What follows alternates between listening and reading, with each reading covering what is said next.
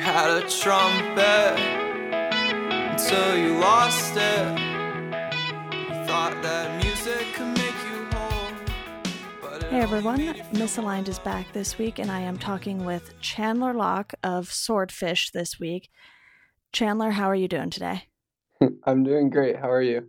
Pretty good. It's starting to warm up here in California. I don't know how it is for you over in Michigan, right? It's beautiful today. 70 and sunny. Nice. That sounds like great weather considering you are over in Michigan. And where exactly are you guys from in Michigan? We're from like the Ypsilanti, Ann Arbor area. So sort of like southeast Michigan, but not probably like 40 minutes northwest of Detroit. Okay, so Yeah. you guys can easily get to Detroit for shows then and everything. Yeah, absolutely. That's awesome. Yeah, I wasn't sure if you guys were like out in the boonies part of Michigan or something like that, because I know there's a lot of wide open spaces in Michigan. And when I see these sort of small town names, I'm just like, I have no idea where that is, because oftentimes you'll see bands that are from, like the bigger cities, or they just list the bigger cities so people don't, have to ask these questions. But it's cool that you guys sort of keep that as your hometown when you list it on Facebook and everything like that. And is there much of a music scene there, or do you find yourselves just going over to Detroit to sort of see bands and everything like that? That's a really good question. So, when we were just starting out, we found that it was like a little bit difficult to like get into shows and things like that, and like organize shows if you didn't have like sort of a reputation to precede you. So we actually like got a lot of like our start playing house shows with our friends. Okay. So actually one of the most like prominent DIY venues in the Ypsi area is like our friend's basement, because like we were like playing the shows there, and we started like it started getting some like notoriety. So I'd say that yes, there is a scene there. It's a little bit tricky to get into, but I'd say that the Ann Arbor and Detroit scenes are like very like intermingled. They play a lot of shows together. Yeah, that's awesome. And when I was going to college in Philadelphia, there was something that was very similar there, because near the two main college campuses towards the West Philly area, you had a bunch of college kids who were renting apartments or houses that had basements in them. So we would all be going to these basement shows with our friends and bands, especially since I majored in music industry. It was a lot of my friends sort of putting on these shows in basements and everything. And it sounds very similar to that. And, even though we were still technically in Philadelphia, it's like we had this own little scene to ourselves. And, some of the bands would go and they would play some of the smaller venues around town, but a lot of them would sort of just thrive on these house shows, and you could get basements packed with people, and you could have people come and go too as the night went on to see different bands. So it definitely sounds like you guys are in a similar situation there, especially since you aren't too far from Detroit. Yeah, I think you're describing it pretty much perfectly. They sound like very similar experiences. Yeah, that's awesome. So why don't we go ahead and start talking about Rhodia? I hope I'm pronouncing that correctly. That's how I've been pronouncing it in my head this entire time. So we pronounce it as Rhodia. So Rhodia. Okay. Yeah, which I totally understand the weird pronunciation. I mean, with my last name and everything. So what went behind starting these songs for Rhodia? Did you guys sort of just sit down and get a bunch of writing done, or did you sort of just piece this release together with songs you had already worked on, whether it was independently or as a band? So it's mostly the latter, what you just described. Um, Kyle and I, the lead guitar player, we've known each other since like middle school, and we actually like started learning how to play guitar together which is kind of cool with as like having that as the basis of Swordfish. So we like tried to like start numerous little pop punk, folk punk projects throughout our before we graduated high school, and none of those really surfaced, or if they did surface at all, I've made sure that all traces of them have been deleted. But so some of the songs off of Rodea are songs that like Kyle and I had been messing around with, like maybe our junior and senior years of high school. I just graduated college, if that gives you a little bit of a time frame. Yeah. So it's some of the songs are maybe 5-6 years old. Whereas some of the other songs on the record, for example, Owen, were songs that we sort of like came together as a band to create.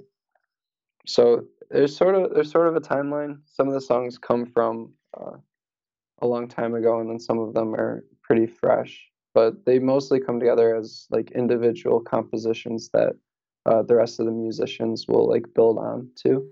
Yeah, that's awesome. It's definitely always great to see bands that can sort of have these ideas and then work on them as a whole, instead of, sometimes we'll see these bands where it's like basically the singer is the main person in the band. The singer does the writing and everything like that, and then the band is sort of just there to back the singer up. So it's always nice to have bands that definitely want to make it a collaborative effort like you guys do. And I do want to talk a little bit about the press that you guys received for this release, because you had Ian Cohen over at Pitchfork do a write-up on Ghost Song. Was that something that you guys knew was going to happen, or did you guys totally not see that coming and it was just sort of this pleasant surprise? Because I can't imagine what it's like for, you guys or even Joe at Take This to Heart to sort of have that happen sort of just out of the blue, I guess. Yeah, it's sort of been like quite a surreal experience as far as the press and the response to the record has gone.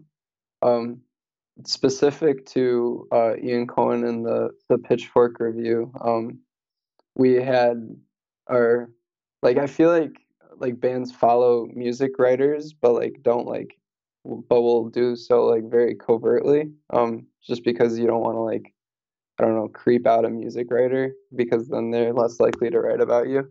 But we saw Ian Cohen tweeting something Swordfish related, and it seemed like he was into it.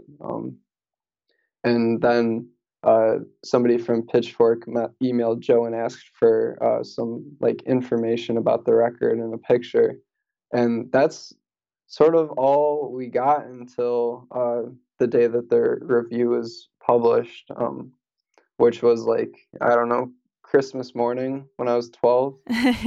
That's the feeling that I can equate it to. But yeah, that was amazing, and I not only did he write the review, but he wrote some really glowing things about our music, and that was really special to all of us. Yeah, that's awesome. As someone who also runs a label that's even smaller than Joe's, just to see anyone sort of posting about these bands that you work with, and to have bands that are just, so into what they're doing that they're super appreciative of any sort of press they get, that's definitely an awesome experience. And while I haven't had it on that sort of scale, I can kind of imagine what that reaction would be like, especially since I, talk to Joe back and forth so much over Facebook Messenger about label stuff. And, this album was one that him and I went back and forth on, because he sent it to me, before he sent out the actual downloads or streams or anything through a press release. And I listened to it, and the music is definitely really catchy. And I know on Facebook and whatnot, you guys have yourselves listed as a indie punk emo band, and that definitely really fits with sort of this string of publicity you guys have been getting, because you did have a song on Washed Up Emo as well, right? Yeah, we streamed our first single over there, which was Social Drinker, and then we did the full album stream also on Washed Up Emo. And when you have things like that happen, the first single on Washed Up Emo and then Ian Cohen writing about your music, do you generally see sort of this uptick in people either following you on Twitter, liking you on Facebook, and sort of just listening to your music and checking you guys out in general? I mean, yeah, absolutely. I think that it's super cool, but it's also kind of like sad the effect that that sort of publicity can have. Just so that I don't know, like bands that might be more deserving of us that don't get that review. Or I mean, it's hard to talk about like bands being deserving and not, but it was really cool to get all of that publicity and to see more and more people listening to our stuff. Yeah, like I mean, it's hard for me to set my phone down on like release days just because I love seeing people starting to follow the different accounts and like our tweets and post about us and share us with their friends. It's all things that we never thought that would ever happen with this record. And to see it happen is like, I don't know, it's incredible, and I'm just so appreciative that we're in the spot that we are right now. Yeah, definitely. And I know what you mean by not being able to set your phone down on release date or anything like that, because when I released the last release on my album, which was by a band called Elephant Jake from New York, you know, I am such a stats nerd sometimes that I really like seeing those numbers sort of roll in, and I'm like, okay, this did well, and, you know, maybe we can work on stuff here. And being a small label, I don't necessarily have the funds to run these huge campaigns, so it's still a very DIY thing. And I know Joe runs things in a very similar manner over at Take This to Heart. So do you guys still, even though you're on Take This to Heart, have that DIY attitude towards getting your music out there and everything like that? I mean, absolutely, I would say so. I mean, like word of mouth is like, I think one of the most like valuable ways to like push music around. I think that like we have like so far we have like a sponsored Instagram post and a sponsored Facebook post, and I think that's like all of the advertising that we've done, like that we've paid for, I guess. But I think that sort of going back to the phone thing, it's like I really don't like catching myself like trying to like quantify our success with like likes and shares and things, which is something that I've myself and the band have wrestled with. Is just like I want to like be like, oh, we reached 1,000 plays on the song, and we're at 2,000, and like that's super exciting, but it's hard to like be like that's what art is, and that's like, I don't know if that's a super healthy thing to get into. But wait, we were talking about the DIY stuff. Yeah. Yeah. I'm sorry. It's okay. Tangents are welcome on this podcast. This is my first podcast, by the way. So thank you so much for having me and for inviting me to do this. This is really special. Of course. But yeah, the DIY stuff, I think that it's a mentality that we've like tried to upkeep. We've only been a band for a little over a year, so we haven't had a lot of time to like be like, this is DIY, this isn't DIY. But we're also all college students with nice amounts of debt in our closets, so we try to do things as efficiently and as affordable as possible. Yeah, of course. And it's awesome that you guys are such a new band and you are sort of already seeing your work pay off, whether or not that is monetarily true or not. You know, I don't ask Joe for numbers or anything like that on his releases, but to see you guys just sort of get this attention so early on is, you know, a good sign for you guys, because you will have these fans returning for when you release more music already. And, you'll have sort of this built-in fan base just from some of the publicity you've been getting. And what do you think about, this idea that a lot of people are saying music blogs are dead and that sort of thing? Because clearly it's something that has helped you for this release specifically. Yeah, absolutely. So I would say that I wasn't super involved in the music industry or like very well versed in anything. I mean, I still am not super well versed in being able to talk about the music industry, but uh, from experience, I'd say that the like music blogs are like very like I'd say that at least the ones that I've seen and the ones that I've been looking at recently are thriving because people care about what they have to say. Um, though, I mean, the Swordfish ones, I'm a little bit more biased because they're talking about my band, but um, I think that it's been really special, at least for the people that are close to me and close to us, that have been able to like sort of see the reviews, see what people are talking about, whether it's Swordfish or another local band, and see like, oh wow, that like they're doing this and people are saying this about them.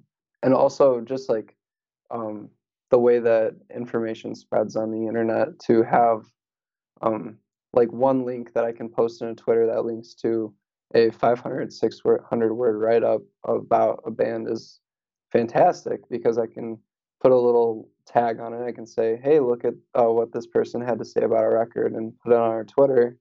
And then that gets retweeted around and eventually maybe somebody finds it, somebody clicks on it and they find that they like our music. And so I mean, I'm sure that not all of the people that click on it follow up in that amount of detail, but I hope that maybe like 1 out of 100 or 1 out of 1,000 maybe clicks on it and like sees, oh wow, this person said some really nice things. I'm going to follow up and listen to this band. Yeah, definitely. And for me, with doing the label and doing this podcast as well as another weekly podcast, it's more of just the idea that people are even interested in anything that I say or do or release or anything like that. And for me, I always tell myself, I'm like, it's sort of just amazing to me that anyone pays attention to anything I do, considering how many other people are doing similar things. And as a band, I imagine that is definitely true because while podcasts may be getting bigger and bigger, there's still way more bands in the world than there are podcasters. And, with music being around so much longer than podcasts, that's sort of more reasonable to expect there are way more bands. So I think you are definitely taking the right approach of just being like, hey, if one person clicks on this, out of X amount of people, that's good enough for me. And, I did say that sometimes I really like looking at stats, and it's just because, I kind of have this thing with numbers where I just sort of like comparing different situations to how well things do. And it's not necessarily that I'm going to fret over them. Like when I put stuff up on Hi-Fi Noise, I know it's not going to get the same amount of views as Pitchfork or Spin or Chorus FM or anything like that. But from a personal perspective, I just kind of like seeing how things are doing and if these things even interest anyone at all. Oh, totally. Yeah, I think that I share like a similar fascination with the numbers and things like that. Like I don't know, I had like a habit like in the I mean, well, I guess I still have it. I Google Swordfish Rodeo releases or not releases, reviews, and I like check and see if there's a new review, and then I look and see if there is one, if there are the same like sort of people like paying attention or looking at it, and I mean, it's also accessible to like look at your Spotify streams and how many people your tweet reaches and things like that. It's really cool. I mean, from like a business side of things for sure. Yeah, definitely. And I will let you know right now that I do have a review of your release waiting. It's been submitted to Chorus FM. I'm just sort of waiting for Jason to get around to posting it. And as soon as that is up, I will definitely be sending Joe the link, and I'm sure he'll share it with you guys and everything like that. But why don't we take it back to the release? And I want to talk a little bit about the recording process for that, because you mentioned that you guys definitely write collaboratively. And for this, you worked on the record with Nick from the Swellers. Mm-hmm. So he recorded it, and then Cam from Sorority Noise mastered it. How did you guys get in touch with Nick and Cam? Was that something that happened organically, or were you guys introduced by a mutual friend or something like that? Those are great questions. So we did work with Nick and Cam. And so when we were looking for, so we had some songs written. We had our I don't know, we probably had like 9 or 10 songs that we were playing live and that we wanted to get recorded. And we were thinking about doing it all by ourselves, or like finding a friend with some recording equipment and doing it in the basement. But well, I guess if the band hears this, then they'll be sad if I say the word we. But our bass player Elijah, he was a really strong proponent of, hey, these songs are good. We should make sure that the recordings reflect that they are something that we're proud of, and we don't have to say, hey, they kind of suck. They were recorded in a basement, but this is what we have. It's just, this is what we have. And so we wanted to get the best recording possible, that in a way that we didn't have to give any disclaimers on our music. And I am really happy that we chose Nick. There was another band that was from our hometown that did some recording with Nick. They were called Hung Up. I don't think they're a band anymore, but they were kind of like, I don't know, local pop punk celebrities for a little bit. Okay. But so when me and Kyle and I were in high school, and like we saw that this band was cropping up and that they did this serious recording with somebody from the Swellers, we were like, oh, well, we want to do that. And then it turns out that Nick was working on some other like phenomenal records. Like off the top of my head, he's done the stuff for Backpacks and Forest Green and Hot Mulligan, which are all some really prominent Michigan bands right now. He's about to release or I don't know if I can talk much more, but it's okay.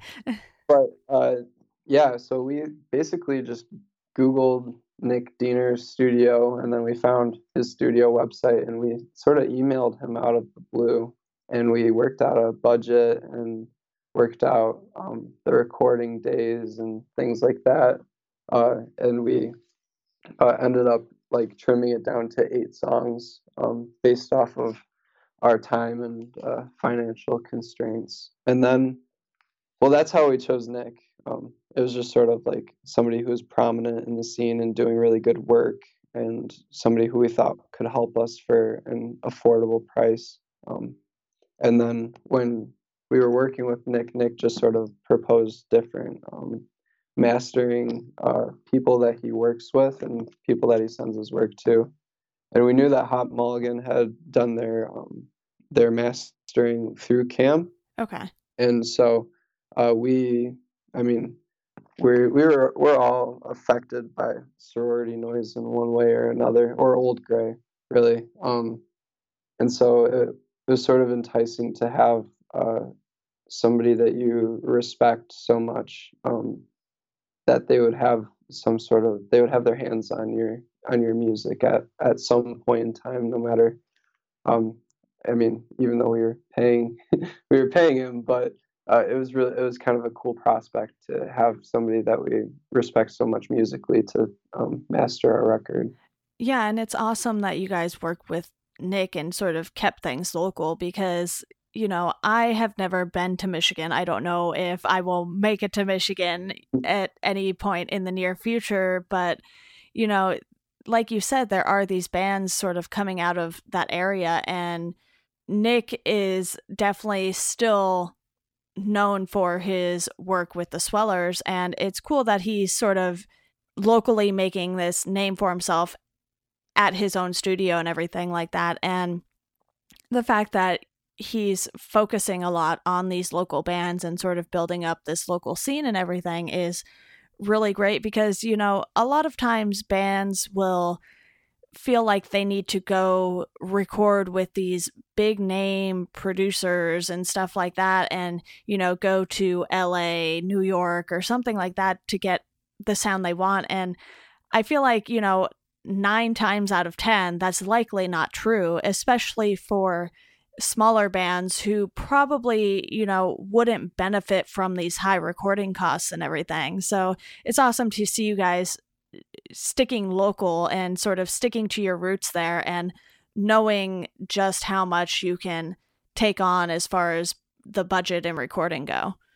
Right. Yeah, it was also really cool because my like first like real, I don't know, like punk show, I guess, was at this venue called the Crowfoot in Pontiac, Michigan, and it was for Fusion Show's birthday bash, and it was like La Dispute and Into It Over It, and I saw the Swellers that night, so it was like really cool to see somebody who like rocked an entire like stage, or I mean, like, I don't know, it rocked an entire crowd, and like I crowd surfed to their music and stuff, to for them to be like in this basement, like drinking a cup of coffee with me, like telling me like, oh, you should probably consider doing this because it might sound cooler. It was just like a really cool experience to be able to like work with Nick and to be able to work with Cam too. Well, I just have a couple more questions for you. Regarding the singles, how did you guys go about picking those? Because you released Social Drinker and then you had Ghost Song up on Pitchfork and everything like that. So did you guys decide as a group and with Joe on what the singles would be, or was it sort of, you know, the band just picked them and you let Joe know what they were? So that was sort of a combination of the two. We really liked how Social Drinker turned out, and I think when we released that, coupled with our announcement that we had signed to Take This to Heart Records, that it was like a really strong foot forward, that we really were happy about. And then we released our song Wash as our second single on Gold Flake Paint. Okay. And that, and so Social Drinker and Wash are like, I don't know, for lack of a better word, they're band favorites and ones that we love to play live. They're just like really fun songs to do and with people involved.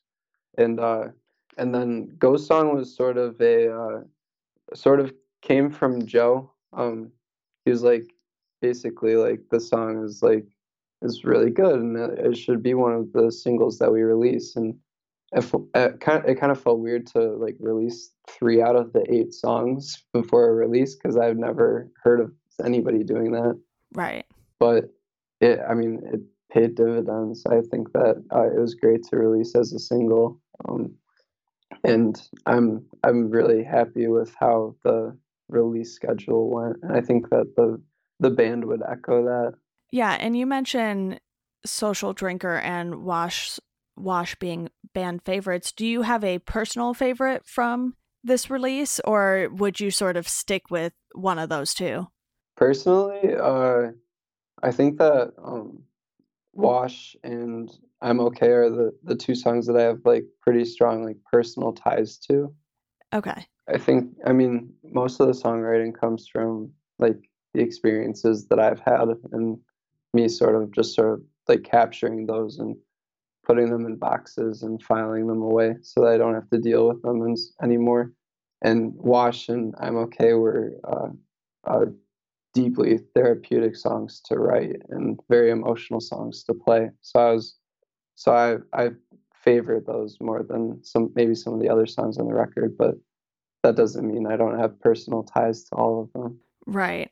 Well, Thank you so much, Chandler, for coming on. And to those of you listening, if you have not checked out Rodea yet, definitely do that. And I will have links, to the Take This to Heart store, to Bandcamp, whatever, in the show notes so you guys can easily access that. And again, Chandler, thank you so much for coming on the podcast.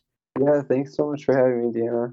No problem. And to our listeners, as always, thank you for listening, and we hope you enjoy the rest of your day.